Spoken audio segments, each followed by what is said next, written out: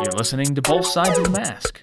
Umpires getting together to talk what it's like on both sides of their mask, creating a fun atmosphere for anyone who can relate to sports, life, and officiating. Welcome back. Thank you so much for tuning into Both Sides of the Mask. We have a special guest today, and it's been becoming a little overwhelming for us because we've been getting some messages, wanting to get on the cast, getting more information. People are chiming in into our Facebook page. So this has been a very wonderful thing that we've been able to put together, and we're very thankful that for all our listeners and anyone that's been spreading the word. If you're not familiar with our podcast, what we do is that we try to collaborate and bring all the officials together from all the sports, not just softball and baseball. We want to bring the community together and just have a conversation. It doesn't necessarily have to be about the sport. A lot of times our conversations are about the current events.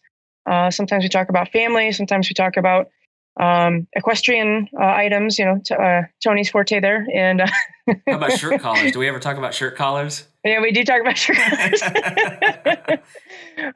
But other than that, we just want to welcome Jim Kirk from Umpatire. We really appreciate you coming on and being our special guest today. I'm happy to be here. Looking forward to the conversation. Very good. Awesome.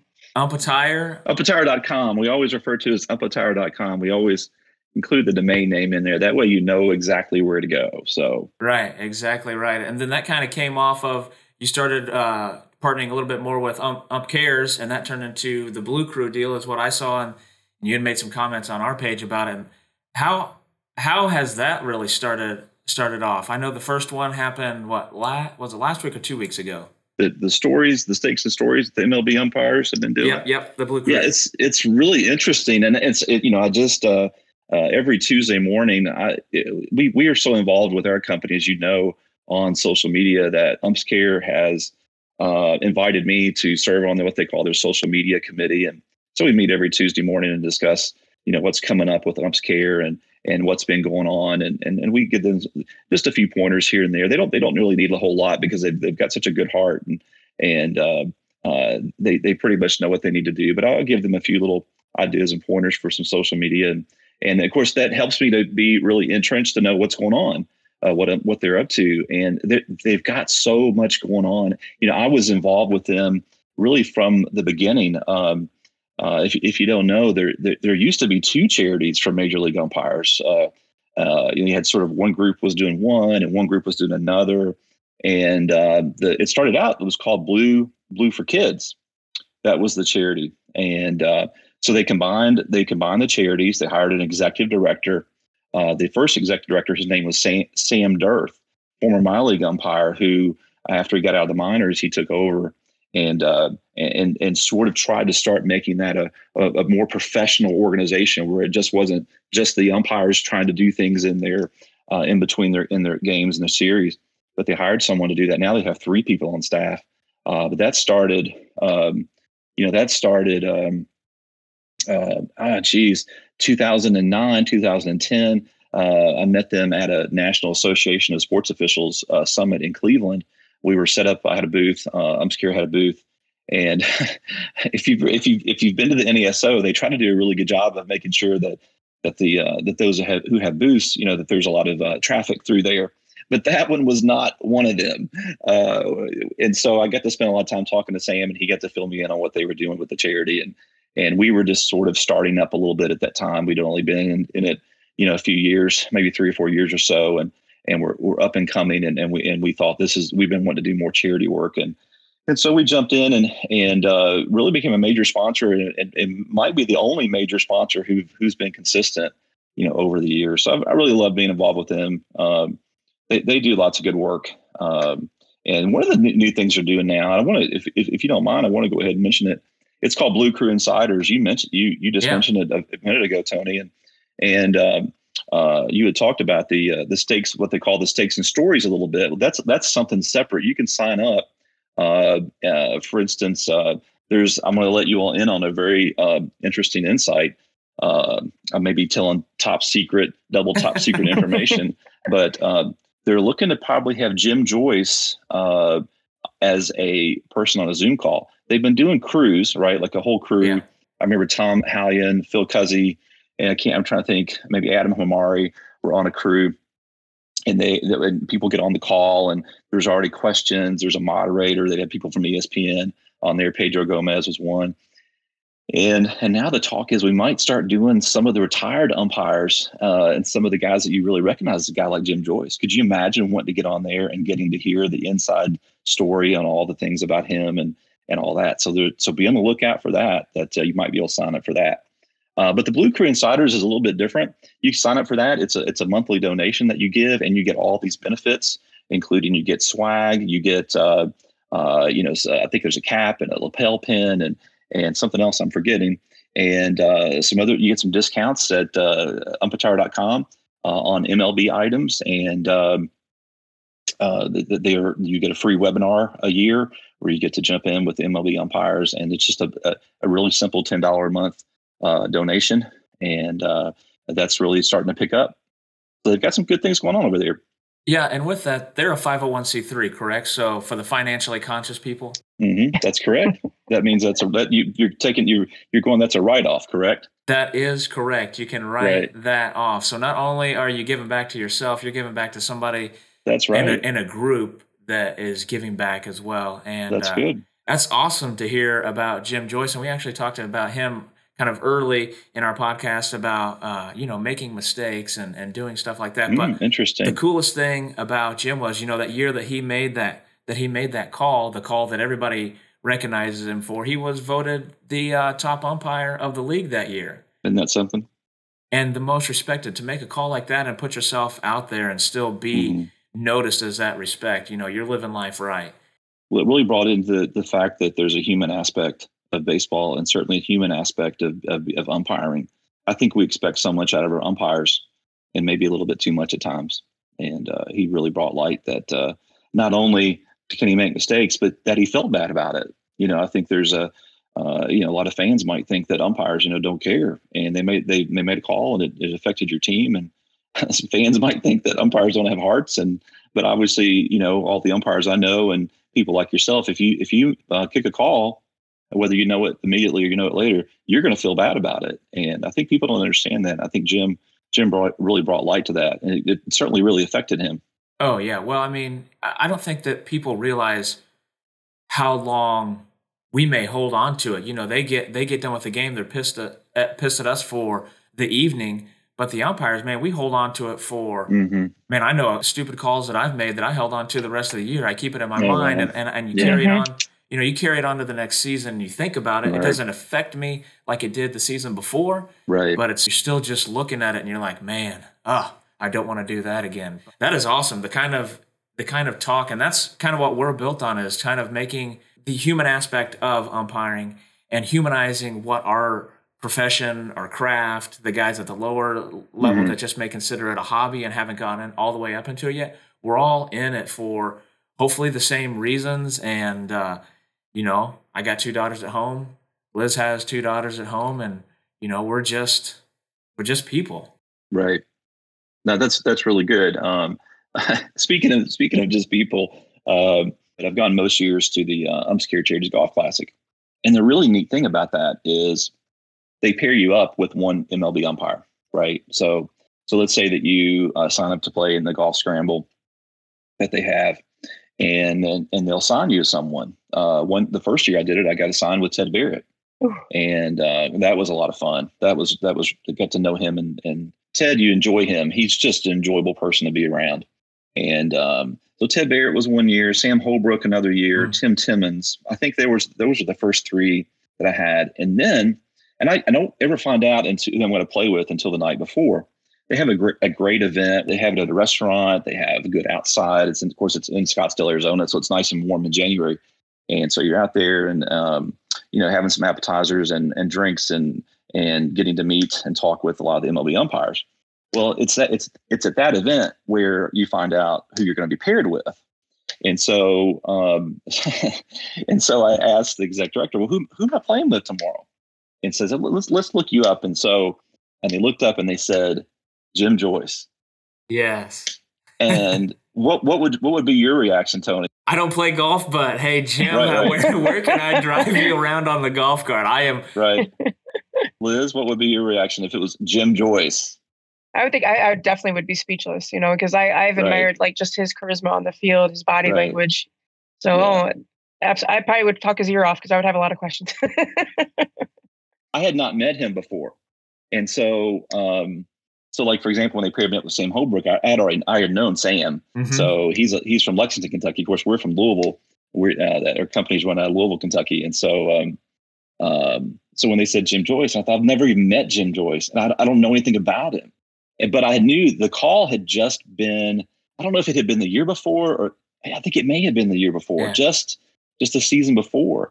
And my initial reaction was not, oh, this is going to be awesome, I get to play golf with Jim Joyce. My initial reaction was, oh no, I'm not a good golfer, for one thing.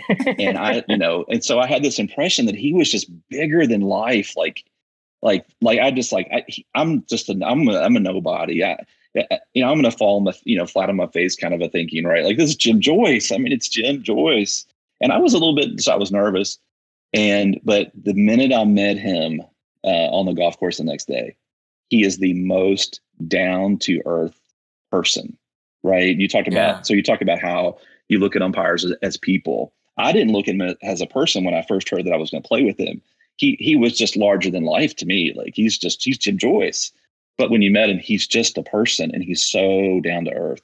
I enjoyed that day. Oh, like you said, Liz, talking your ear off. I just enjoyed him. He was a lot of fun being around.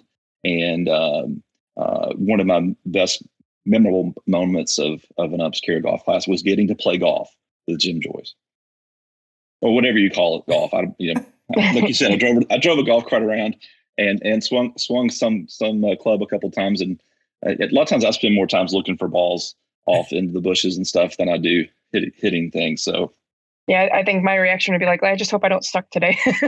Right. Yeah. Right. My reaction was, I hope I don't suck as bad as I usually do. I think that was my reaction. Let's say, hey, we're not playing putt-putt. Do you just care if I could just drop my ball on the green? Can I just play from there? I only brought my putter today. Oh, no doubt. Well, that is one nice thing about you. You play, it's a scramble, so you play best ball. That's so all-time putter. Yeah, that's right. I'm really good around the green. I have for some reason, I'm pretty decent around the green. So off the tee, it's not really pretty. Once the ball goes in the hole, that's where I excel. That's right. High five, baby. I can take the ball out, put it in the ball washer, turn the little hand around. You're good at putting the flag back in. Yeah, that's perfect. Absolutely. So tell me, I'd like to know a little bit about you guys on your podcast. How well have you think that they've gone? How many have you done now? I mean, you've done what, 6, 7? I mean, where are you at right now? We're pushing almost a dozen. I think we're almost a dozen now. Okay. Yeah, we finished one up yesterday. We had Tom Davis. He's a youth recruiter. So he's an advocate for sports, and he lives in Western PA. So he works with a lot of student athletes trying to get them recruited. And he actually advocates my daughter. She's 14. So we had him on yesterday. That was really neat because we try very hard to get different individuals on, not just to talk about the sport, how I did the introduction. We actually had a lady that's actually a softball umpire with us, but she owns her own athletic facility. So she's an athletic trainer. And it was just really neat to kind of get her perspective on things and how to help, us officials to be prepared for the season. And also, how did we handle our, mental state with the pandemic, so. Mm-hmm. Yeah, I like the aspect of what you all are doing because you see a lot of Zoom calls and some of them are great but they focus on maybe one topic, right? Where they focus on the topic of becoming a better umpire. Or I know I was on a Zoom call with Silbo. I don't know how familiar you are with a company called Silbo. They have an app, sort of like the Uber for getting the sports officials assignments. I was on the call with them. It was about moving up and about how you move up the ladder. And so it's very specific. But I like that you're opening up, and I think to current events. That was the one of the podcasts I listened to. I don't remember which one it was, but I thought it was really interesting that you went off topic, and not that you went off topic. That's kind of part of what you do. You talk about things that are not just specific to what umpires do on the field or what they do in preparation. And I think that's important because I think you've all really touched on the mental health aspects of not just being an umpire, but being a human, right? And especially Yeah. during this crazy year that we've had. Oh, right. And we're all dealing with it, and we're all dealing with it, in different ways. And I think that's something that isn't addressed as much as it needs to be. I mean, you've got the mental health aspects of umpiring in general, or any occupation. Any occupation has its things that you have to overcome and fight through and struggle through, and then you add not only just the pandemic in general, but all the missed games and all the loss of income, that come with that. And that's kind of what it was built on. I think it started, Liz and I would talk, or we'd talk to another one of our buddies, PJ, or Mike Burwell that lives up by Liz. And, we talked to these guys, and we were talking on the phone all the time. We're just having these conversations, and we're going through it, and we're like, man, the stuff that we talk about is not always just umpiring. So why don't we just share this and see what we're all interested in and what we have going on, and talk about that, because we have these lives outside of officiating, and you have your life outside of your business. Sometimes it may not seem like it, Jim, but right. Yeah. I can relate to that. Yeah, you do. And Liz has her life outside of her officiating, and, and her family and stuff like that. And just getting in and just talking about stuff. And this is stuff going on. We all go through it. And how do we all deal with it? And share the information that you have with us about how you're dealing with it. So maybe we can find something that we key on and go, okay, that's what it is for me. That's what it touched for me. And that's how I'm going to move on with this part of my life. And I can also move on with it, if I make a call on the field like Jim did, and how do I move past it? And it wasn't like, when he made that call, it wasn't done there. He had to deal with it going forward through it as well. And how do we deal with all of those situations in life? Yeah. Well, where are you guys right now on, I want to say we're on the back end of the coronavirus situation, at least as far as umpiring goes. I know, a lot of baseball tournaments have started back up, and softball tournaments. Are you guys back on the field right now? Well, I currently not, because both my daughters, they're 12 and 14, so they play. It's been going on since when Ohio released their restrictions. So every weekend I'm somewhere. Every day I'm somewhere for some practice. I was on the roster for the NPF, the Pro League, but they canceled that season way a long time ago, back in May. So I probably won't actually get on the field till after. Probably, I'll be honest with you, I probably won't be back on the field till September. My oldest daughter was supposed to be got pushed back to August. So, but I'll try to fit in some high school games. That's what I want to do. I don't like just sitting around. I get that itch after a while. I'm sure everyone does. But Tony, you got something big coming up, don't you? Right. What you got, Tony? Yeah, I'm doing the 18 Gold National down there in Oklahoma City for Nice. USA Softball. And then it's going to be the same time. The 16 one, I think, is in Broken Arrow, Oklahoma. When's that going to be? That is July 19th through the 25th. And PGF actually, I believe they canceled their World Series. And so this is some information that we got last week at our meeting that we had. Those teams that all broke away from USA Softball are now coming back in, and they're like, hey, can we get back in and play in this 18 Gold? So they're talking about 12 fields, bringing in more umpires. And I think we're on upwards of like 96 teams in this national now. And it's going to be, they're having to bring in some more umpires that are WBSC certified, because the level of play is going to be Division I caliber. And you know what it is for, the rec league guys, they want to get into it. And so this is going to be a great opportunity for them to get there. But having that veteran on the field with them is going to, make a world of difference to help grow USA Softball umpiring as well. Well, that sounds excellent. I bet you're looking forward to that. Would that be the first time you've been on the field in a while? Yeah, the last time I called was actually with Liz in Birmingham, Alabama is where we were at. Birmingham, huh? It wasn't Greenbow, it was Birmingham, right? Birmingham, Alabama. Yeah. Yep, at UAB. Have you guys ever called a game in Greenbow, Alabama? Have you ever done that? Where is that? It's in the movie Forrest Gump. It's a fictional, right? It's always Greenbow, Alabama. All right. You're right. So no, that's fictional. So you've not called a game. I was like, I've never heard. No, you've not. I'm trying to think. Did I one time? Was it Greenbow? Was it Greenbow State? Is that who it was? Greenbow State versus. How well did you do in geography? Well, that's excellent. that you're getting to call a game, and you said it's been a while, and you called with Liz. Yeah. My guess is next year you won't call a game with Liz early on, because that sounds like that might have been bad luck for you.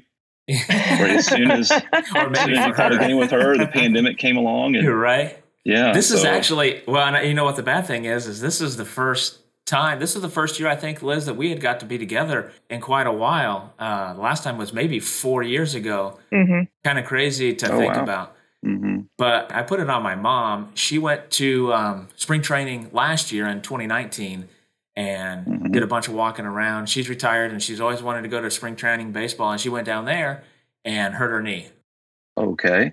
So she was out for the count for a while, and so I had to help take care of her. My dad passed about 12 years ago, so I had to help take care of stuff at her house. And then this year she goes down to spring training again, and the pandemic happens, and so she got stuck with her. She got stuck with a friend in Savannah, Georgia, for 2 months down there. They were going down together, and I was like, just stay down there, spend time with her. I mean, if you come up here, we're still gonna have to be separated, so just stay down with her. You guys are both widows, just hang out together, and at least you'll have somebody. Right. Well, she's 0 for 2. It sounds like on. Yeah, I said no more going. Tell me what's going on in the softball world as far as any changes to umpiring. Are they making you umpire farther back? Are they making you umpire behind the mound? Do they want you to wear a mask underneath your mask? I mean, what are some of the things that are being discussed in the softball world? Well, it depends on the state. Like in Ohio, it's not required, but it's optional. Some umpires are taking it a little bit more serious than others, which is highly respectful. I've ran into a couple umpires where they're wearing a mask and in the 90-degree heat. Some of the key moments that are highlighted is that usually, like with the girls, after the game are done, they'll high five each other. They'll go down the line. Now what they'll do is they'll come out of the dugout and say thank you, good luck and stuff like that. The coaches, for the most part, are supposed to be like within a distance, but we have to have our face covered when we go to the mound or if we have a timeout on the field. So really, it's not like totally restricted, but they just want to make sure that we're following some health guidelines. Now I heard Pennsylvania is a lot more restrictive, where they have to wear a mask regardless if they're playing or if they're in the dugout or if you're an umpire or if you're a coach. Really? Wow. Yeah, there's a rumor that they might be shutting down again, and with our governor, that might happen again as well. So we're hoping that's not going to happen anytime soon. So your governor, you're being from Georgia. That's the no, Ohio. You're in Ohio. Yes. Okay. Yeah. I'm actually from Akron. So when you said Cleveland, I was like, yeah, I remember when they had that event going on. Mm-hmm. That's right. Yeah, and here in Springfield, we just started a couple weeks ago back with the City League stuff, and I talked with the umpires there. We're doing one man behind the pitching circle or behind the mound, whichever it may be, and kind of talk to them about how to do it. And I said, hey, why don't you just go out there and do the best job you can with it? Maybe you can get your strike zone better than it is behind the plate, and you can just quit putting the gear on. I don't think that's going to happen. You never know. A lot of stuff really around here has moved outside of the city and gone to the smaller towns, and they've kind of done the tournaments in that area. Kansas City was doing some tournaments, but I know that they've had an outbreak. Just the past 2 days here, they've had 35 new cases, so we may be ramping up into going back to the house again. Yeah. Right. Well, I'll tell you what, Liz, you talked about, going to a lot of the current travel tournaments for your daughters, and I assume they're on different teams, right? So yeah, 12 and 14, they're on different teams.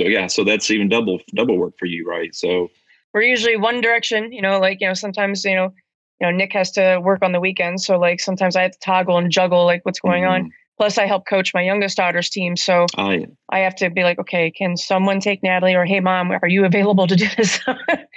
Tony was touching base on the major cities shutting down.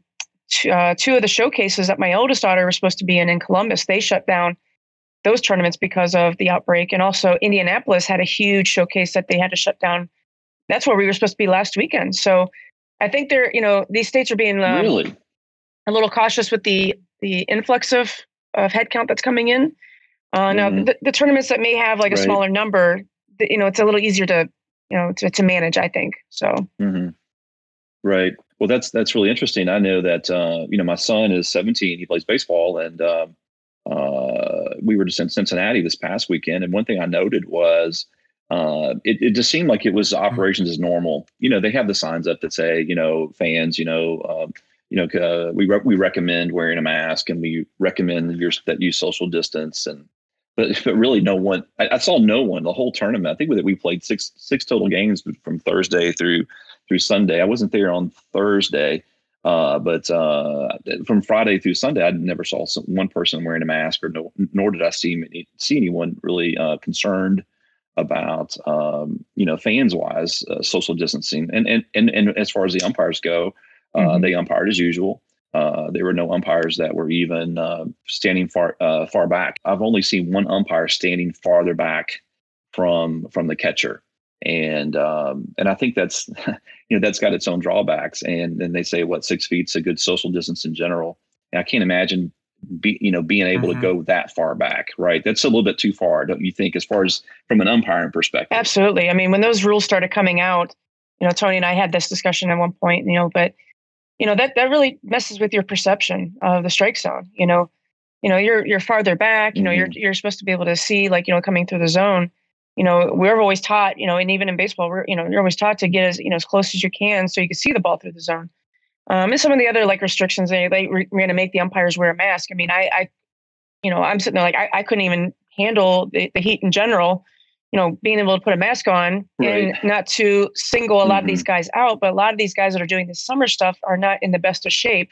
And also they're not in the younger of the ages, so exactly. When it comes to those, some of those highlights there, even some of the parents on both of my daughter's teams were like, how are these umpires going to handle this? Because a lot of them are old. I'm like, I agree. Yeah, right. I'm not arguing with you on that. There was of the game, all the games I've been to, only one umpire was wearing a mask under his mask. I've not seen anybody on the bases wearing a mask, which to me kind of makes sense. If you're not really close to anyone, I don't see why you would put that extra on yourself. And no offense to anyone who feels that they feel they want that extra bit of safety. That's certainly fine. But of course, my concern is the heat, and because you have heat issues in general, right? You have heat concerns in general, and dehydration concerns, and just umpiring in the heat. It was, I think it was 92 in Cincinnati this past weekend, and it was on a turf field, so it was even hotter out there. And so, but again, I've only seen one umpire all year, all summer, wearing a mask under his mask, and that was in. I'm trying to think where we were. We were, I think we were outside of Dayton, Wittenberg, maybe. Okay, yeah. So I noticed it, and I was talking to the base umpire in between innings, and I was saying, "Hey, he's wearing a mask. Do you wear a mask?" And he was saying, "No, he's got a. I think he has someone with. They said maybe had a relative at home that has some underlying health conditions, and he wanted to be extra careful, and that's why he was wearing a mask. But he was younger. He was fit, and so after the game was over with, I asked him, I said, "How did it go? How did you do with the mask?" And he said he didn't have any problems. And I think that speaks to you, that Liz, it speaks to what you were talking about is, all umpires aren't built the same, and all umpires aren't in the same amount of shape. And I think you might have a situation where someone can handle a mask. And it was hot that day too. I don't think it was in the 90s, but it was high 80s. It was hot, humid. I was in the stands needing some oxygen and some water. I wasn't doing anything. So, and he was out there with a mask, but hats off to him. And he said he just really said, I didn't really have a problem with it. And so I think that's something that umpires, should always think about and realize their limitations, whether they're wearing a mask underneath or not, or just in general, what can I do? What can I handle? I was in a situation a few years back where I was at a game and I saw it was hot all day long. It was a later game, and I saw the umpire was wobbling. He was wobbling, plate umpire. He was kind of shaking his legs out. And I was, how it is when you're an umpire, you're always watching the umpires, right? Mm-hmm. And so I was really watching him, and you could tell he was starting to cramp up. He was just struggling. You could just really tell.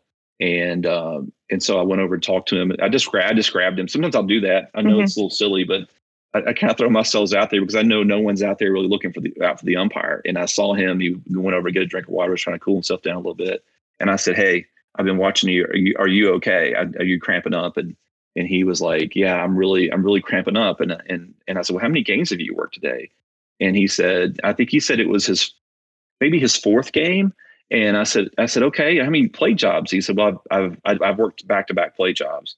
And so it was his second one. And it was about the fourth or fifth inning. It was so he wasn't that far away from being done. And so I went and luckily the concession stand was selling pickles. So I asked him to pour me some pickle juice. And so I quickly brought it over and we literally took a break just to get the umpire situated and had him drink some. He said, "What? You want me to do what? Drink pickle juice? What are you talking about?" And I said, "I swear this is the best thing that's going to help you because it's got plenty of good stuff in here and it's going to get you back situated." So he drank that. And now he's a very good friend of mine because he and I talk all the time. He is actually his name is Kyle Maggard. He's out of Hazard, Kentucky, which is actually close to where I grew up. And so like he has like an anniversary date, like every year he posts on Facebook, like this is the day that Jim Kirk saved me with a pickle. And it's just kind of a funny running joke. Right. And there's a good picture of us after the game out there. We took a selfie of each other, but he actually did straighten up. He after the pickle juice, he was fine. He made it through. But I said, you can't do that anymore. You can't. So you really have to be really aware of your limitations. And I think he's a three sport. I think he does basketball, football. So he does a lot of officiating, but you have to be really careful, out there. And maybe just because last year you did a lot of games in the heat and you think you could do it again this year. I just really advise people out there to be really careful this summer, and it's not just about the pandemic. Don't get so concerned about that you're not remembering the basic things of taking care of yourself out there. Make sure you hydrate, plenty in advance and you're drinking, throughout and you don't overdo it, So I know a lot of guys, they'll work games all day long. And so just, know your body, know yourself. Yeah, it's definitely not out of the norm to do a bunch of games like that during our summer seasons. Mm-hmm. Now, Jim, since we're talking about the heat, I noticed that there's a product that you guys are launching for the chest protector. Oh yeah. That's great that you plugged that there. That's we can't. That's a product we can't keep in stock. It's called Cool Blues, and it's really a very simple product. And it's one of those things where sort of why didn't we think of that sooner, or why didn't someone else think of that sooner? Right. The product's called Cool Blues. It's invented by a baseball umpire out of Indiana named Brad Finken, Finken, and super nice guy. And he, interestingly enough, he umpired a lot with Brandon Lawson, who's our buyer at the office. And so he brought the idea up to Brandon and his Brad's sisters, a seamstress. And so the idea is very simple. It's a pouch that you insert ice packs into, and it lasts, pretty much, unless it's, goes to extras, you pretty much all game. But it's really simple. It wraps around your chest protector. So if you can envision the back of your chest protector and taking this Cool Blues pouch, laying it on your chest protector, putting the ice packs in, and then there's a long strap of Velcro that will wrap around the front of your chest protector. And now you've got this cooling pack that sits in your chest area. Okay. And so it's a really nice item. There used to be some products on the market from a company called Right Temp. They went out of business years ago, but it was a very similar product. But you wore that one. That was one that you wore on you. And one of the downsides of that is if it ran out during the game, there was no way to get in there and take it off. Right now, if you've added, if it's hot and you added another layer of something that's not cool, now you've got another layer you have to deal with. Right? It's like, what are you're wearing a weighted vest in the summer? Are you kidding me? And so it would last maybe 5-6 innings, and then you have the issue of how do I get this out of here? And so the Cool Blues, if you do have issues with that, it's not as weighty for one, and two, you could get in there and reach in there under your, into your shirt and unbuckle that and get that out of there. But it's been a really hot item. I think they're $40 is what they cost. They're made in the USA. It's invented by a gentleman out of Indiana, umpire of Indiana. Sister makes them. I think she lives in Tennessee. So they ship some things back and forth to get some things done and get them to us. And that's an exclusive that we have. And we're always looking for ways to try to keep people cool in the summer. because we know it's so important. And this seems to be a really hot item. We were out of stock. I think we bought 100 of them in, I think on Friday. And I think now they're already almost all gone. We've got another 100 coming. So that's really cool. As you were describing it, I was actually watching the TikTok video that was posted. And like, you were like on cue, like how TikToking? This isn't TikTok. Podcast. Got to keep an eye on the kids. I'm just kidding. Gotta keep an eye on what the kids are up to. But right? it was funny, you were describing it, and like as I was watching the video, it was actually on Facebook, but it was on his TikTok video. You were just like verbatim, exactly how he was putting it together. Now, we used to have a chest protector that Schutt made, that tons and tons of umpires loved them. Right. You know, I know in the softball world, we prefer something that's a little more shirt-like, you know, compressed, you know, something that's not going to be so bulky. And I remember when I first got into umpiring, you know, I couldn't find that chest protector anywhere. Like everyone's like, oh, you got to get this. And I'm like, can't find it anywhere. So, and we haven't seen anything like that. So when I saw that this morning, I'm going, holy crap. I mean, this is amazing. You know, that's going to be a hot seller. So I actually forwarded onto our page. So that way, like, you know, if anyone's going to see it, you know, excellent. I may even look into it. I'll look into it while I'm coaching. I'm at third base and I got it on. I'm sure Jim has many more shipments of that coming, and that's pretty awesome. And something that I really like about Umpire, and there's a few products and a few things of manufacturers that just the normal guy is making. You have that guy in Indiana that's making a chest protector. You have Ray up in Canada making all sorts of things like that as well. And it's really awesome that you guys take that and you use it. And who better than umpires to design stuff for umpires? That's really great. That's a really great thought, Tony. And that's what's so neat about it. And we'll throw also, besides Ray Brownlee of Ump Life and Brad Finken, who's making the Cool Blues, but we'll also throw Jason Klein in there of Force 3. Jason's a former AAA umpire that, you know, they started this, him and Jim Evans, the former Major League umpire Jim Evans, started this line of gear called Force 3 gear. And it was really the first set of protective gear designed just for umpires. Now, you know, maybe some other manufacturers are listening and going, well, hold on a second, we've done some stuff too. But what usually happens is, you know, it's the umpires play second fiddle to catchers, right? And so what happens is there's a set of catcher's gear, and then from that, there are ideas that are taken from that, and sometimes you don't get the kind of results you would like. Now, of course, one exception is, you know, someone like Joe West, who designed the West Vest, and Wilson took on that, and so you're right on that.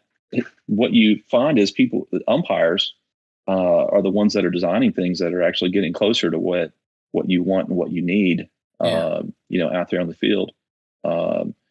So that's a really great insight. So between Ray and Brad and Jason and Joe West and we recognize that. And one thing we've been really good about is, and it's taken a while to get there on several levels, is talking to the manufacturers of gear and being able to share insights from umpires with them. So we're kind of the middleman in that way. So we'll share some insights where they don't know. You've got a company like All-Star. All-Star is a great company. Brad and Stan Jerga, two brothers up there, run that, and some of the catcher stuff they do is just amazing.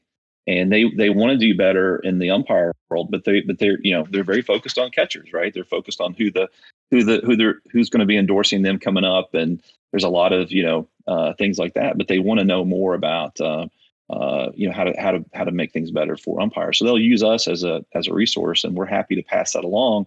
And part of the other level of that is it's taken a while for us to get smart enough. This is 14. We're in our 15th year now. And for us to get smart enough to learn what umpires want and be able to pass that along.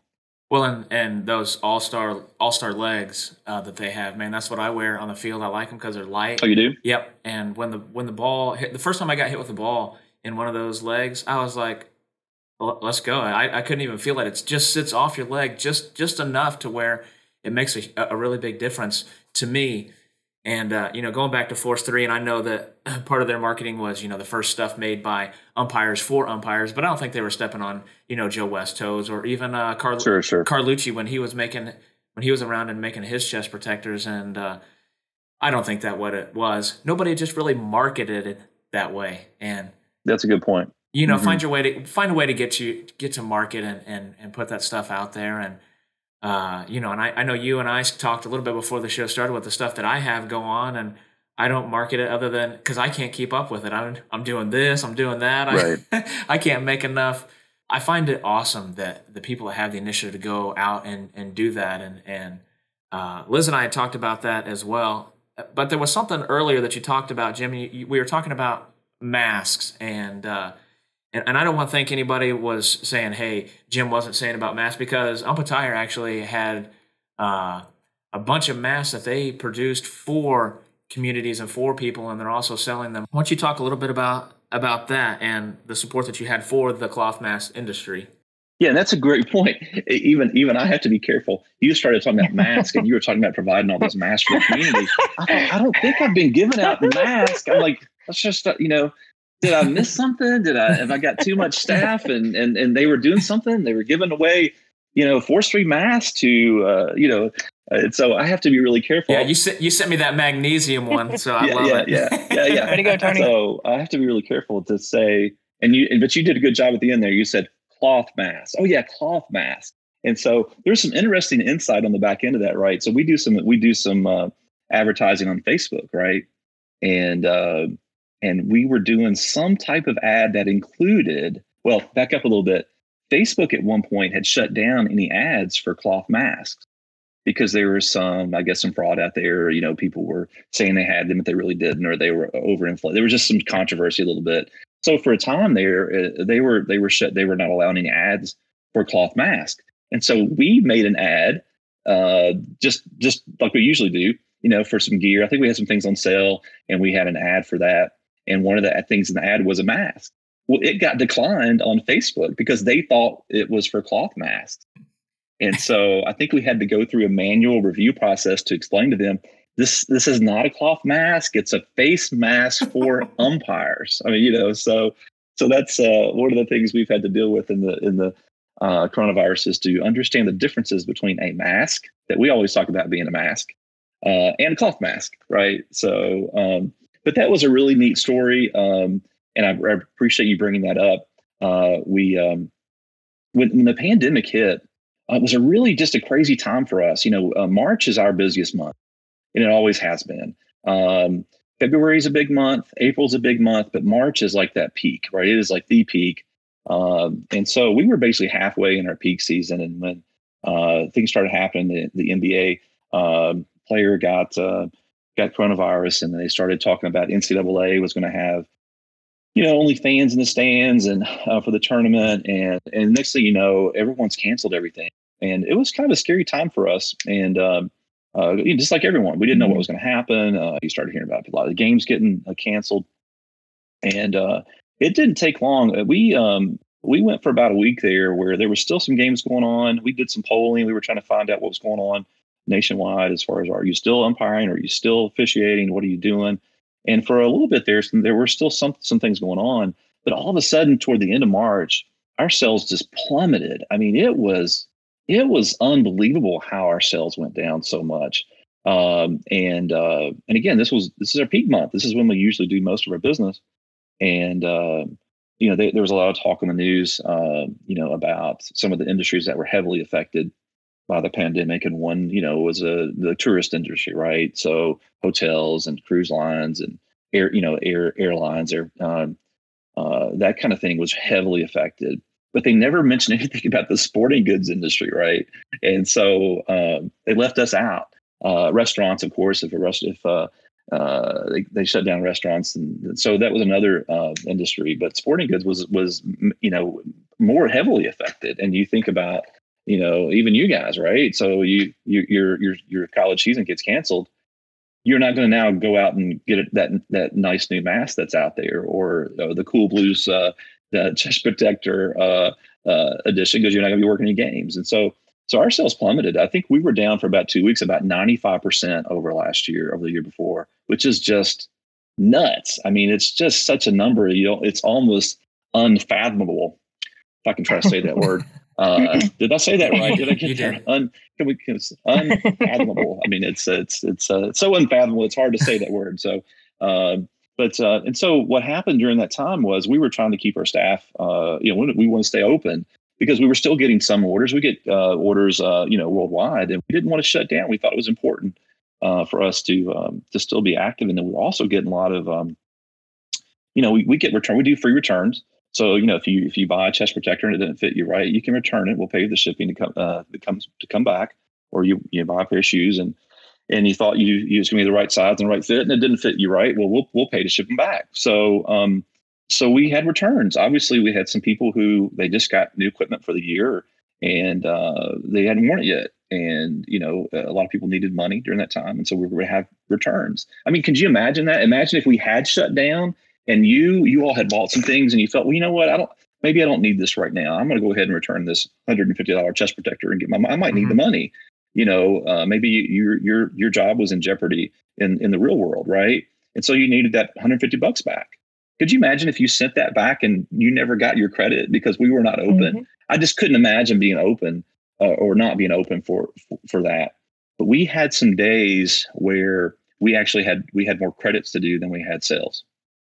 And there was one day in particular that I recall that I said, can we hold off just until another day to run a couple of these returns just so we were positive? We want to be positive every day. I think one day we had maybe $49 in net sales, which is just crazy. I mean, a crazy amount that went down. But anyway, I'm getting to the point about the mask. And so we had already been talking a little bit with Smitty Officials Apparel, who's out of Canton, not far from you, Liz, Canton, Ohio, there at the National Football Hall of Fame, and run by Joe DeRosa, former NBA referee. And they do a lot of manufacturing there, and they're in Canton. They put shirts together, and all their dye sub shirts are sewn right there, printed and sewn. And so we talked to them about possibly making masks. And they initially weren't all that excited about it, but as they learned, they thought this might be a good way for them to also stay in business and keep their employees working. And that's what we ended up doing with us. We had our mask sales just went ballistic from the start. I think we sold about 3,000 in about 72 hours. Wow.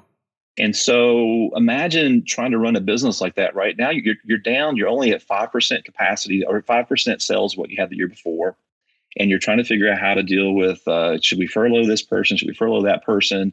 Will that person get the stimulus, the extra check? And we were trying to figure out ways that we can keep our staff busy that were there, but also take care of staff that we were going to furlough. And then all of a sudden, so we get down to skeleton crew. So now we're kind of where we want to. And then we start selling these masks. And we've got to now ship all these masks out. I mean, and literally, it was almost like now we're bringing in volunteers. Like, is it volunteer? This is sort of we did it as a promotional, not a promotional, but as a charitable giving thing, right? So we realized we started adding up how many sales we could have, and when you really added it up, we weren't going to make that much money on selling masks at $7.99 each. And so we thought, well, let's just do something good in this instead. And if we do something good that can help Smitty out, the more masks they sell, the better they'll do. And so we did a buy one, donate one. We contacted some charities and hospitals, and so our local hospital, Norton Healthcare, we ended up donating about 3,000 masks to them. We ended up getting, I think it was 23 nonprofits throughout the country in about 16 different states. We had someone in Ohio there, Liz, with you in Worcester, the Worcester Community Hospital there. We donated masks for their OB unit for parents not parents, but visitors to come in and hold babies. They'd have to have the mask on. But we ended up selling 10,000 masks, and we donated 10,000 masks out of that program. And not only that, it kept Smitty busy, kept our staff busy, kept us. It gave us a big morale boost as well. Yeah. Right. So when you work so hard to prepare for we do a lot of preparation in the off season, especially in the fourth quarter, the last part of the year before, to get ready for your season. for our peak season, and then when it didn't happen, and you saw how much sales you had lost, but then you did this mask program, and you sold a lot, and I made a goal to do 10,000, and no one thought we could do it, even me. I just thought let's try it. Let's see if we can sell 10,000, donate 10,000. And so that ended up being a big morale booster for not only our staff, but for myself as well during the difficult time. And a lot of the hospitals were really appreciative. Got this really great story from one hospital. I'm going blank. Halifax Hospital in Daytona Beach, Florida. A gentleman named Scooter Morrison, well-known college and multiple level umpire baseball umpire out of Florida area. Set me up with a friend that he knew that ran a hospital called Halifax. And what we were doing here in Louisville, what the hospitals in Louisville were doing is the masks that we were donating weren't going to the medical workers. They weren't going to nurses. They were going to, janitorial staff and administration staff and receptionists and things like that. But they were also giving them out to visitors that were coming in.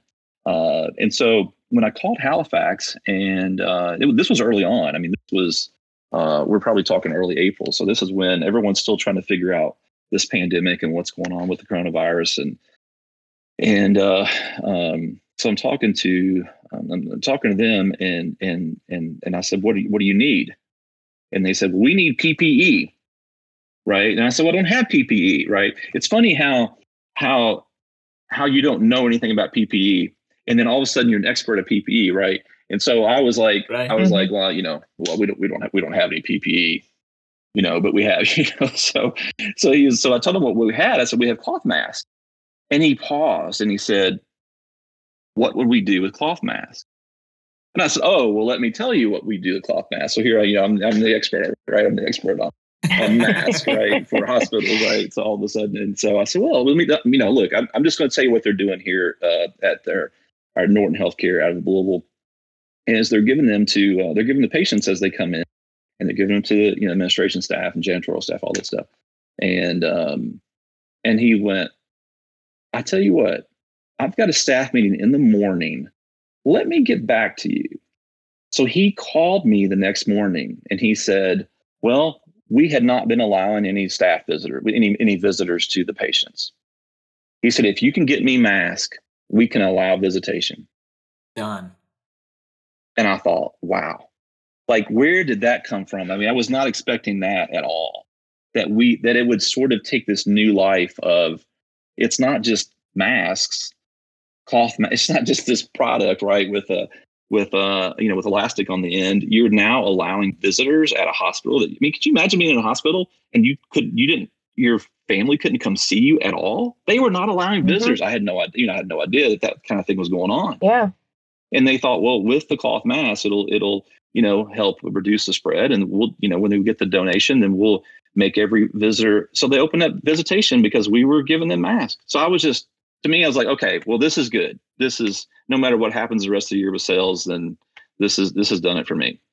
Masks can change lives, whether it's an umpiring mask or a cloth mask. Yeah. And any it's mask, awesome. Right? So it's been a neat story, and there have been some good things come out of it, and Smitty really benefited a lot with all the sales they've had. And of course, in Ohio, there it is, you guys are really talking about requiring your schools when they come back to wear cloth mask, and I think Smitty's selling a lot to schools. So now you have a situation where a company sells officials uniforms that are now using that knowledge and insight to sell directly to school systems. I think they've sold to fire departments, police agencies, and things like that. So we've sold 10,000, but I'm sure theirs have now been in the tens of thousands that they've actually sold by changing up how they're doing things there. But so that's the story on the cloth masks. That's the cloth mask story. So when are we going to talk about the real masks, right? The ones that we're used to, right? So if we have anybody listening, they're giving away they masks? sold 10,000 really? masks. Really, sold that. I want the $100 one. Yeah. Want the diamond? $7.99. That's it. We're still selling masks only $7.99 and up. So That's super cool. And your story that you have about that reminds me of a company that I worked for before. I was a general manager kind of for, and it was screen printing. And I don't know if you remember it. It was 2005. I want to say somewhere around there. No, it was after 2005 when the Joplin tornado here in Missouri, that huge Category 5 tornado. We decided that we were going to sell screen printed shirts for them, Hope for Joplin, and so we're like, oh, we'll just make a Facebook post, and they're like, it's not, it's not really going to go anywhere. We'll buy 100 shirts. That's what we can do. We can buy 100 shirts. We can cover that cost and not go under for it. And people just started sending messages, and it's like, hey, here, I want this shirt. I want that shirt. And then letters started showing up in the mail. People found our address, and they're like, here's money. And they're not even putting like t-shirt sizes on there. We didn't have a way to track it. Right. Ended up selling like 30,000 shirts. 30,000 shirts? Oh my goodness, that's a great story. Over 30,000 shirts. Yeah. And we go. I've been in Oklahoma. I've been in Texas, and I've seen these shirts as well. And we are shipping them worldwide, and we had no idea. And then we had ink suppliers that were supplying us with ink and emulsion for the screens, because we could print like 2,000 shirts, and then we had to redo the screens because the emulsion was given away. Right. That's a bunch of screen printing stuff. Whatever. We don't get into that. So you had to change completely how you were operating, right, in order to be able to now churn out that many shirts. We had one press that was doing the Hope for Joplin shirts, and then the other press was doing work stuff.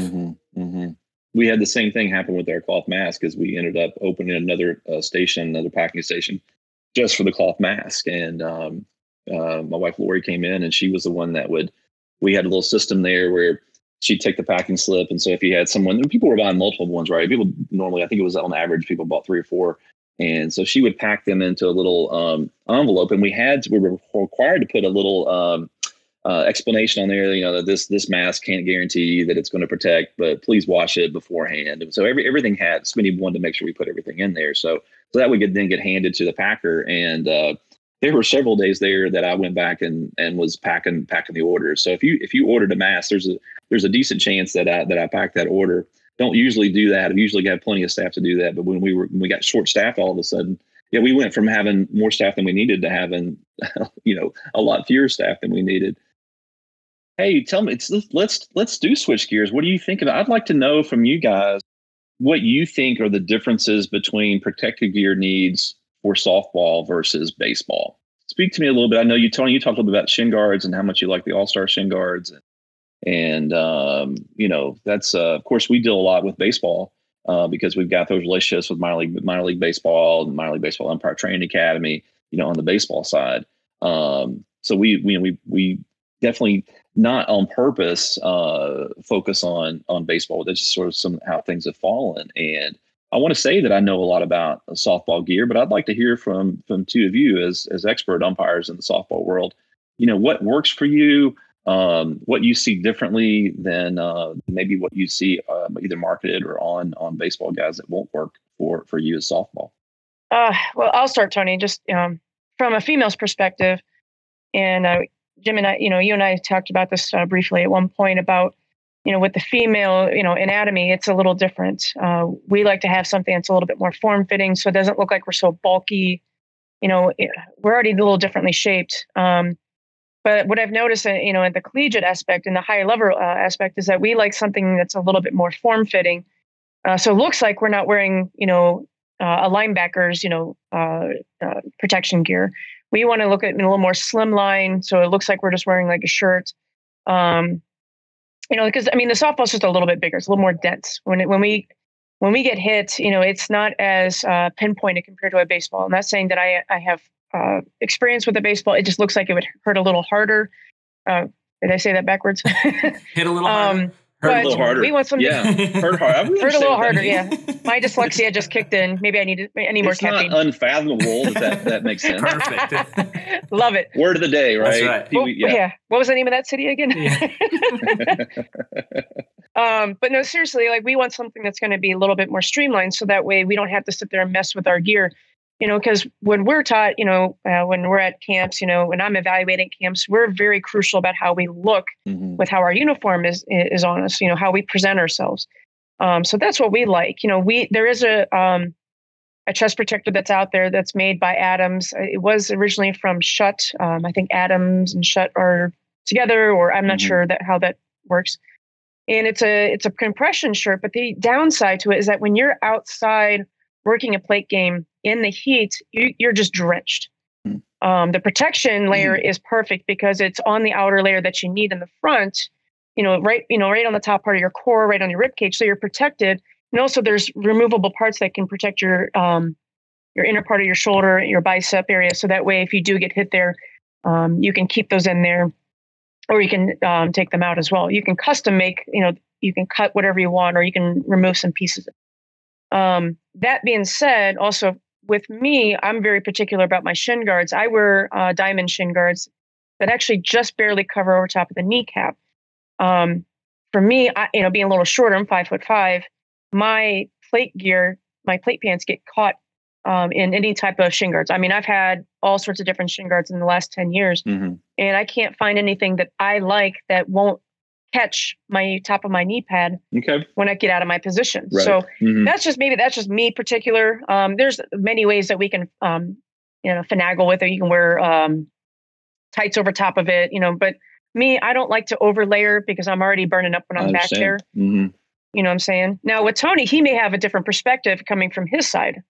No, my shin guards still get caught on, or my pants still get caught on my shin guards. I just have a habit, and it's, whenever I come out of my stance, I'm always just, I'll pull with my fingers and drop them out of there, every time with it. So I think it's more of a habit to fix a look that I don't want to happen more than mine just don't do it. And I think every umpire kind of has that. And I saw that, I think it was on your site, Jim, that they had posted about the tongue getting caught, or the pant getting caught on the tongue at the bottom of the pant. And I don't think I'd ever really put into thought of whether I tuck my tongue of my shoe inside my shin guard or not. And maybe it's always just been a habit that I always just put, I'm putting my shoe on first and my shin guard just goes over the top of it. So maybe that was just kind of one of those deals. But, me being on both sides of it, doing the baseball at a higher level and then doing softball at a higher level, the baseball definitely hurts more. That doesn't mean that the softball doesn't hurt, but it's got more mass area to hit on your body. So as far as us with a hard shell chest protector, it's not really needed even at the high level. When we get into men's fast pitch and those guys are throwing in the 80s and upper, then we start to wear a hard shell. But I think really, the shin guard area between baseball and softball is kind of pretty much the same. I've used the West shins before, but I just really have liked that. I didn't have a need with the new shoe when New Balance started doing that instep on theirs. I didn't really need that West vest, that instep protector that was on there when it kind of first started with that leg. So that's why I've kind of just enjoyed the All-Star leg. And the mask are pretty much the same, and with Team Wendy pads on there. And actually from you, I bought the mask I bought the diamond frame. And it was when you had just a diamond frame without any pads. And then I just bought the straight Wendy pads for it. And so my wife was like, "What are you doing?" I was like, "Well, I bought a harness that was, had nothing, even for softball. One of the big things for softball, Diamond had that harness for a while. I think it was Diamond, that was black on the back, and you couldn't really see their logo. And softball, that was at the time when softball was really into their camp stuff. They wanted no labels on it. And if it was going to be, it had to be black. So I bought that harness, I bought the Team Wendy pads, and I bought the diamond mask. And I'd buy my mask in 3 parts and put it together. And made your own mask. She's like, "You're insane." I'm like, "Well, I know."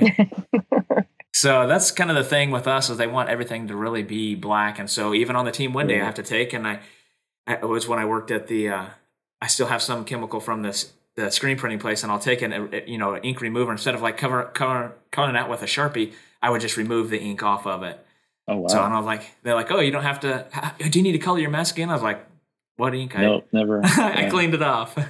That's really interesting. First of all, Tony, you're not crazy. Well, at least about the mask. Can't speak for anything else. So, but right. That's another topic. That's a pretty common thing. It's if I could pick any combination where individuals have rigged their mask up the most, it's with that diamond frame. It's a great frame, aircraft aluminum, doesn't bend, it doesn't break, it seems to last a long time. It's got great sight lines, and then they put the Team Wendy pads on it. Yeah, and so that's a pretty common combination. First of all, the diamond mask is relatively inexpensive compared to some of the other ones. There's two levels of diamond mask. One has what they call big league. It's got leather pads, a little thicker leather pads. But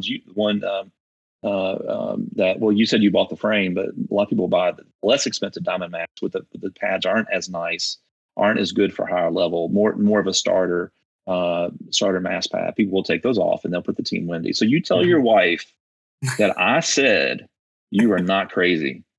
Yeah. And let's see if she buys that. So. She's like, hold on, let me have a conversation with you. Yeah, right. Yeah. I was gonna say, one of the biggest things that I did with my mask when I got it, even before I put the pads on, I took it straight to the powder coater, and $25, take off the paint that was on there and powder coated black on top of there. And I haven't touched it since. When I first got it, I was using a metal ring until my wife bought me silicone rings, because I was like, I'm not wearing it anymore, so I didn't have a ring on the field. And she's like, I feel like you probably need to be wearing a ring on the field. I started wearing a silicone ring, but that metal ring, I never scratched it. Where we grab it every time over and over, and it's still just black. And the best thing that you can do for your mask, powder coat it. That's really interesting. I'm kind of curious, I guess, when you bought the frame, was it back in the day where they only had silver? And that's why you felt you had to powder coat it? Because there is a black one now. No, it was black, but it's when I got it, it was just the black paint. They weren't powder coating it yet when you got it from the manufacturer. So I don't know if they are powder coating them now. Oh, I see what you're with diamond. Okay, diamond. Yeah, it has it's not powder coated. You're right. It's black, but it's just not powder coated, right? Like I think how Wilson does theirs. So I see what you're saying with that. Yeah. So that makes a lot of sense. Liz, I have a suggestion for you on your shin guards getting stuck.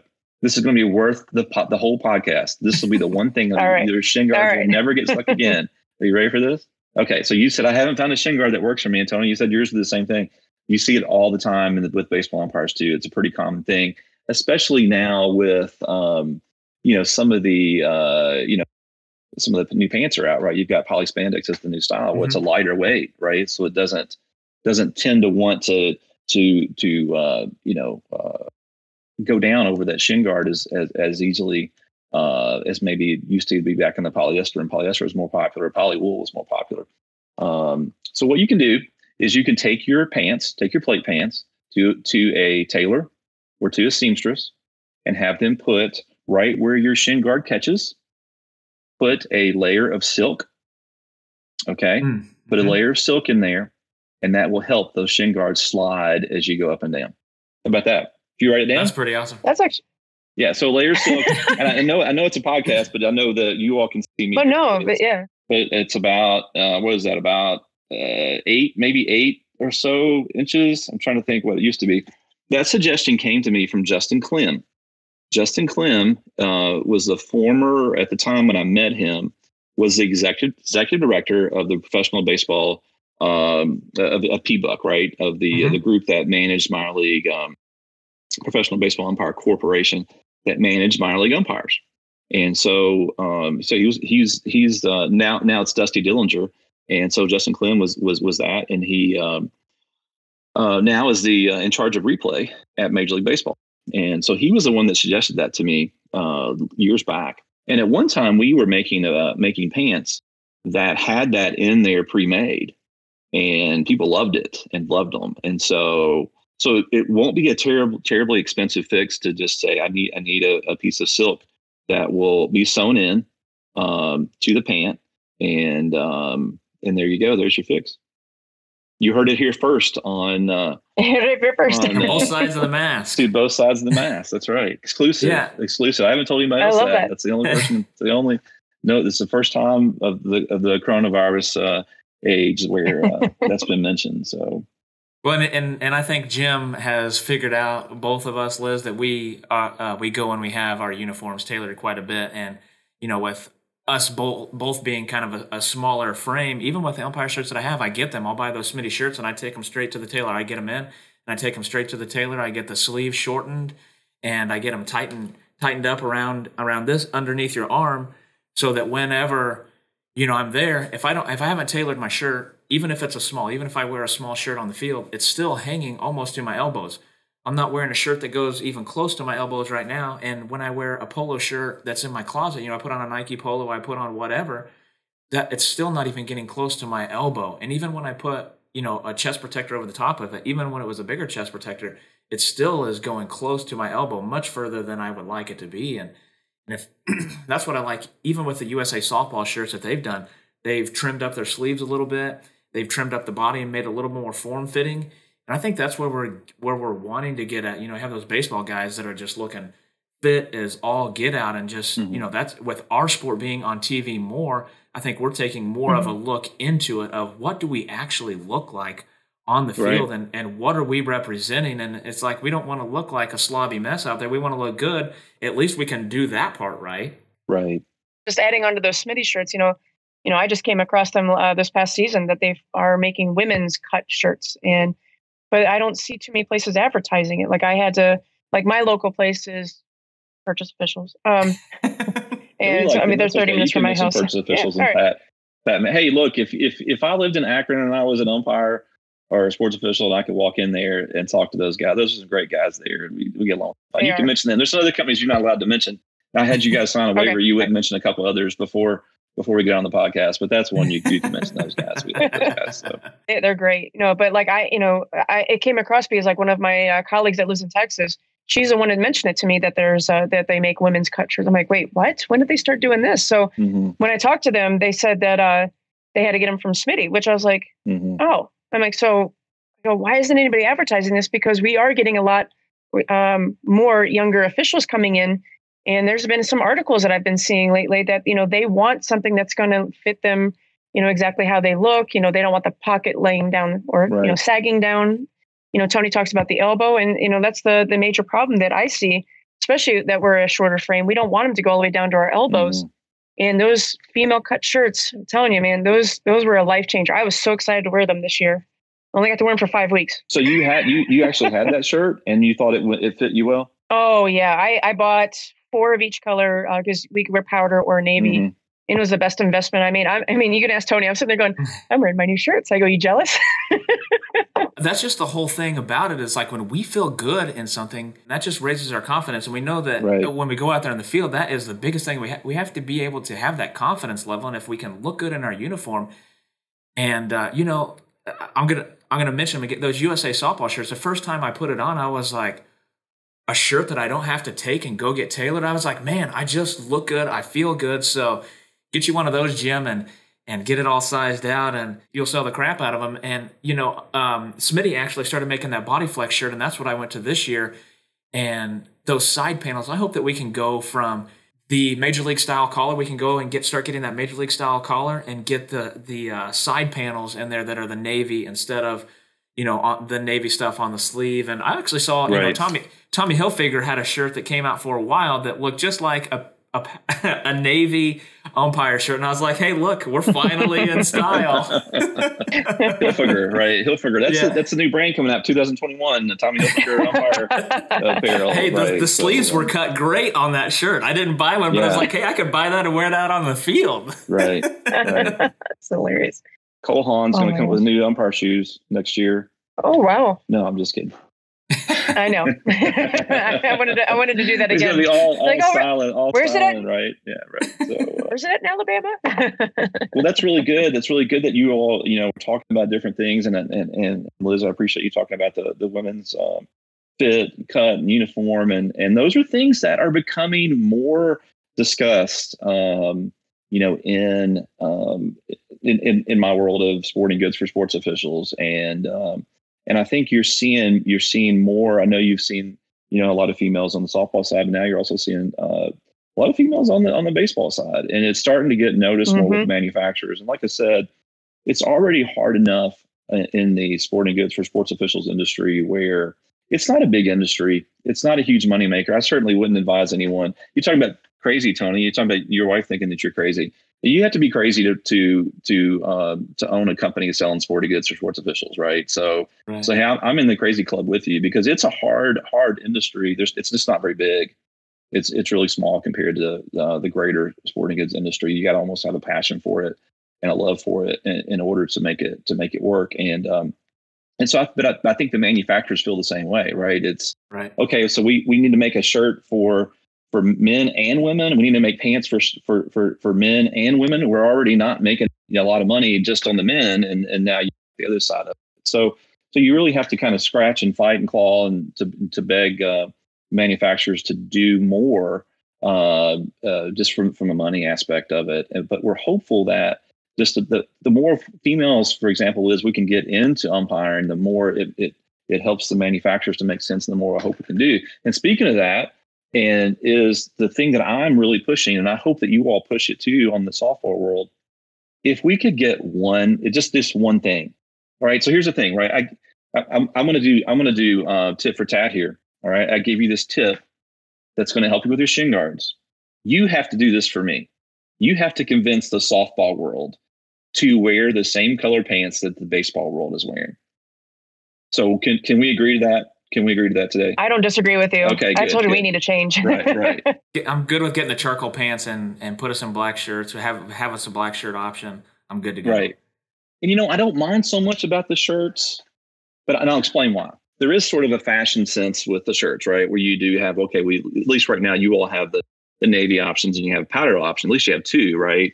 And so I know people in the baseball world, they want to wear cream sometimes in summer, and they want to maybe wear red for maybe July 4th weekend or something like that. And so, they have a tendency to want to, I think there's like 11 different shirt colors that are out there.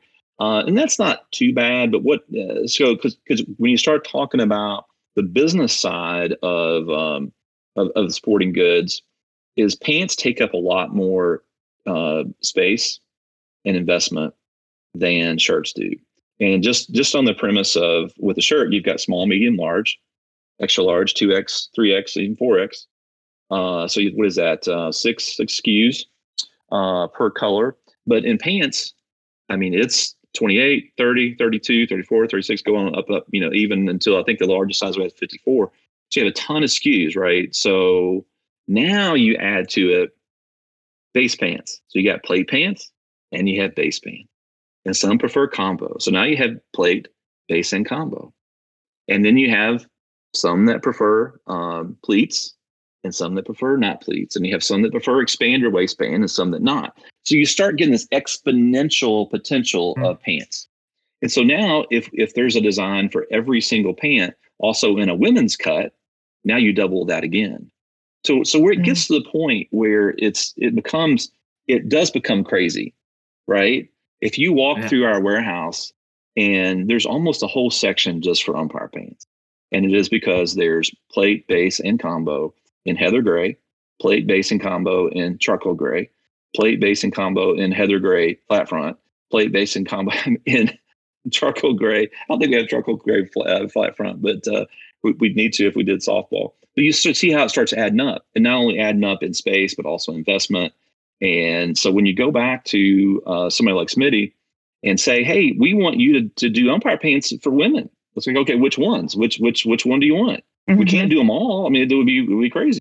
So if we could get the softball world and the baseball world to just agree on a pant color, that would just be tremendous. It would truly be tremendous. So it's time. So I say, let's do this. Let's make today the day we start our campaign to make sure that softball changes to charcoal gray pants. Are you with me? Yeah, I love it because I'm with you because, in the pro league, they started doing the black and white shirts and we loved it. We just felt more confident in that color.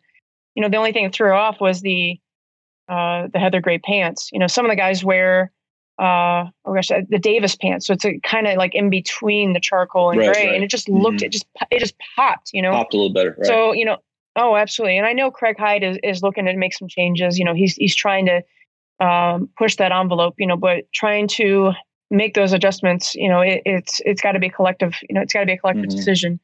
But I know a lot of us that are coming up, Tony and I, we're in that younger generation. we want change. We want something, instead of just being separated. We got enough shirt colors to cover. Yeah, there's enough shirt colors out there, and again, like I said, I think I explained to you pretty clearly that you've got one. So if you do a shirt color, let's say that you all do a. Well, I'm trying to think what you all were thinking about. Was it the what was it you guys were looking for at one point? Was it it was a navy side panel, I think, with a powder blue color, and vice versa were the two things you're looking at softball. So if you do, let's even say you had one color like that, or I guess if you did with the side panels, you would do two. So you're talking about 12 different SKUs for us to invest in as a retailer and for the manufacturer to invest in as a supplier, but it's just 12, right? So there's at least 12 SKUs in one plate, charcoal gray umpire paint or heather gray. And so you just see the math on that. And so I know that you all are probably, and all the softball umpires that are out there that are advocating for a change in your uniform. I know you're doing it a lot from the standpoint of look and that maybe you feel better in a better look. And it's more from a fashion standpoint, if you'll allow me just to kind of use that word, that you're wanting to look better out there with a different look. I would like for you to say, to also say that you heard Jim Kirk on both sides of the mask talking about that if we could move to a one color uniform pant, it would open the door for manufacturers to do more in a women's cut pant, right? Because you're dividing all of our SKUs in half if we go to one color. And now when I go to a manufacturer like a Smitty and say, hey, we want to take this pant and we want to make it really fit for females and, have that lower waistband and maybe have a shorter rise and the things like that women, now they're going to be more open to it because they're not already so inundated with investments in space in the heather gray too. Can we just say, we just need to have like a little logo or something, just with the words heather gray, one of those like, no smoking, no, say no to heather gray. Yeah, right. Say no to heather gray. Yeah, say no to heather gray. Let's keep that That's our campaign. That's our campaign. Hey, we'll make shirts. We can do shirts. You said you made those 30,000 shirts. Back in the we'll get the mask going too. We'll put them on the mask. Get your mask and put it right. And it'll be, it'll be a dark gray mask. Yeah. And really make the point, say no to heather gray. So, so that would be helpful. Well, I think you're making your proposition to two of the right umpires that are looking to be cohesive and get that together and get our look more, not so much more with the baseball, but more just with the umpiring community. Right. Because we're seeing it more with like USSSA that are going to more of that look. And everybody's kind of it's always the same adage. Well, this is the way we've always done it. Well, that doesn't make it the right way. It just makes it the way that you do it. So this has been an amazing conversation. And I think it was the same way with the last podcast that we did. Jim, if you're up for it, we are down to have you on again and go into more about that other part of it. We didn't even get into some of the other undergarment stuff. You guys have a New Balance shirt with a mock neck on there that we do. I think exclusive to you guys. And that's all that I wear underneath my shirts, whether it's 50 degrees outside or it's 150 degrees outside. I'm always wearing the mock neck just because I feel better in it. I just like the look of it. It looks better with your shirt. So how's your umpiring when you do that? It doesn't matter as long as I look good doing it. I gotta get my one dig in there. Hey, if I can do something right, at least I look good on instant replay if we get that. Yeah, I tell you what, I'd love to do another one. It was interesting. I put together a webinar for the British Baseball Federation and the Amateur Baseball Umpires Association of Europe last week. They're trying to really get their appearance and safety kind of up to standard, overseas, and they wanted me to go in and really talk about from the beginning of the importance of appearance and the importance of safety, and just really a basic talk. And they gave me 2 hours, and it was not enough. And I knew it wasn't going to be enough from the beginning because there's so much to cover, between appearance. And then safety is a whole other animal, right? There's a whole other animal to safety. We got into the discussion where we talked about the difference between a mask and a helmet and which is more protective. And literally I could have talked 2 more hours and it still wouldn't have been enough. And so I had a feeling today, I knew what I said, we were going to be freewheeling today. We didn't really have an agenda. And I think I prepared at least, I would say, 12 to 15 hours on the British Baseball Federation webinar, because it had slides. I actually had a presentation and went through the slides. Wow. And so I got into teaching mode on that. And so, yeah, there's never enough time to talk about uniform and safety and things that are coming down the pike, and what works, what doesn't work. And I could talk all day about those kind of things. Well, I think it's stuff that we don't really even think about. We talk about what pants we're wearing and what's going, but what goes into the manufacturer and the supplier and the warehouse, how are they even holding it? And what does that even look like? And that goes into it, and what drives the cost of it, and overhead. And we just think about what's it costing us, not so much what's it costing somebody else to supply that for us. And so I think that's an awesome insight to it. And I think that's kind of the way that our podcast has been, though, Jim, is we are just freewheeling all the time, and we're just all over the map. And that's what makes it go for me, because I'm over here and then I'm over there, and my wife will say it the same way. My mind is just going 90 miles an hour all the time. And yeah, we don't have to have an agenda. We just go. I love it. Start at point A and we end up at another point. I love it. And like I said, I've listened before, and it seems the same kind of thought. And my thought was just this: that if you and I and Liz were just talking today, and we just decided we would get on a call and just talk, that's what today would look like. And you give everyone the opportunity to listen into that conversation. And I think that's really neat what you're doing. We appreciate it very much. Like a lot of times we're just, freewheeling it. We're just talking, having a great conversation. We try to have like an itinerary, but a lot of times we just follow off the end of the boat and we start talking about other things. So we love it. We love it. You guys are doing a great job. I applaud you on what you're doing. I think it's very worthy, especially when you talk about the human side of umpiring and, mental health aspects, especially during this year. It's been a tough year for everyone, and umpires especially. I've talked to people that have talked about losing tens of thousands of dollars in income this year because of it. And it's not just a dollar sign. It's what those things could have bought, or it's peace of mind for bills and things like that. So it's a tough year. And just the fact that you all are on here having discussions about it, and let people know that they're not alone, and there's people having some of the similar aspects of it, I think is a great thing that you're doing. And I hope that you'll keep it up, and I'm sure it'll only get better. We will keep it going. And, this has kind of been a 2-year process for us to say, oh, let me make an excuse to not do it. Let me make an excuse to not do it. And the pandemic ended those excuses. And I finally abided by what I tell my daughter is quit making excuses and find a solution. And so welcome to the longest episode of Both Sides of the Mask. We've got Jim Kirk here with us, and we thank you so much for joining us. Umpattire.com. Jim has stuff in his store, his online store. That's attire.com. He's got stuff from just a normal guy out there making stuff, and he is promoting that, because what's better than gear that's made by an umpire? Yeah, we'd like to have them both. We have all the things you get anywhere else, plus we have the exclusive items that not only we've gotten through people like Ray Brownlee of Ump Life, and but also we've got some exclusives out with Wilson as well. And I appreciate you all's insights. You all shared some information today that was helpful to me on the softball world, and I've always got where they say you have 2 ears and one mouth. So I know I've talked a lot today, but I did have at least one ear open, listening to some of your ideas. Liz, both you and Tony, on your needs for softball, and I'll certainly take those and share those back with manufacturers. We meet with them fairly often, and our reps, and we like to share information back to them just as much as they share information to us. And your all's insights are great, and I hope to lean on you even between now and the next podcast that we do to learn from you and share information back to you as well. We appreciate it very much. Thank you again for taking the time with us today.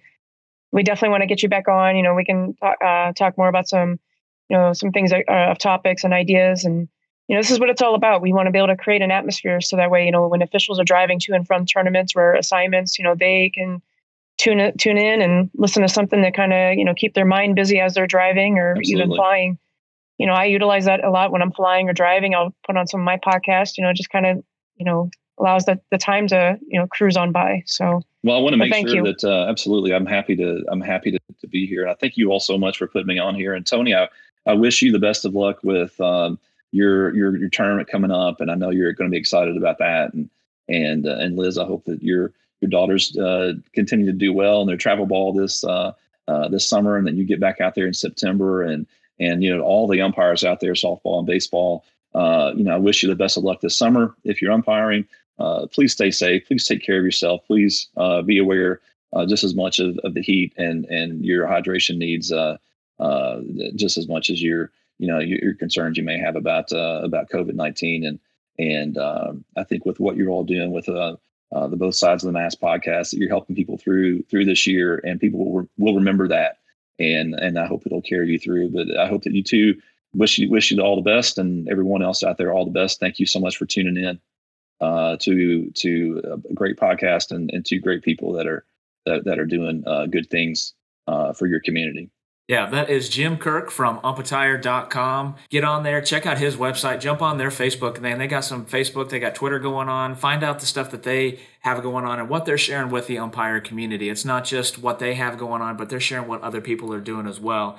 And connect with them so that they can connect back with you, and they're going to put your stuff out there as well. If you want to connect with Both Sides of the Mask, you can go to our Facebook page or anchor.fm/Both Sides of the Mask. You can find it on all sorts of platforms, Spotify, Apple Podcasts, whatever you want to listen to. And like Liz said, you can go in there and you can download it. And if you're on the plane, then you can listen to it there. And the cool thing about it is when you're done with it, you just hit delete and it'll download the next episode. Yeah. And just to final notes, we want to give thanks to Move Period for help sponsoring our podcast. We had them on recently, and make sure you check them out. I post a couple things on Facebook, and follow their page, follow their YouTube trainings that they have. They have some great insights on keeping up to speed with your umpire training on and off the field. And also for any athletes that are looking for some online training, that is a great way to get started. So other than that, Tony, you want to head us on out? Yeah, be looking forward the next episodes of it. We'll have Marty with part of the soup staff there that does the video. We'll have him on, and we'll have everything's going. So from us here at Both Sides of the Mask, Jim Kirk with umpattire.com, you guys be excellent.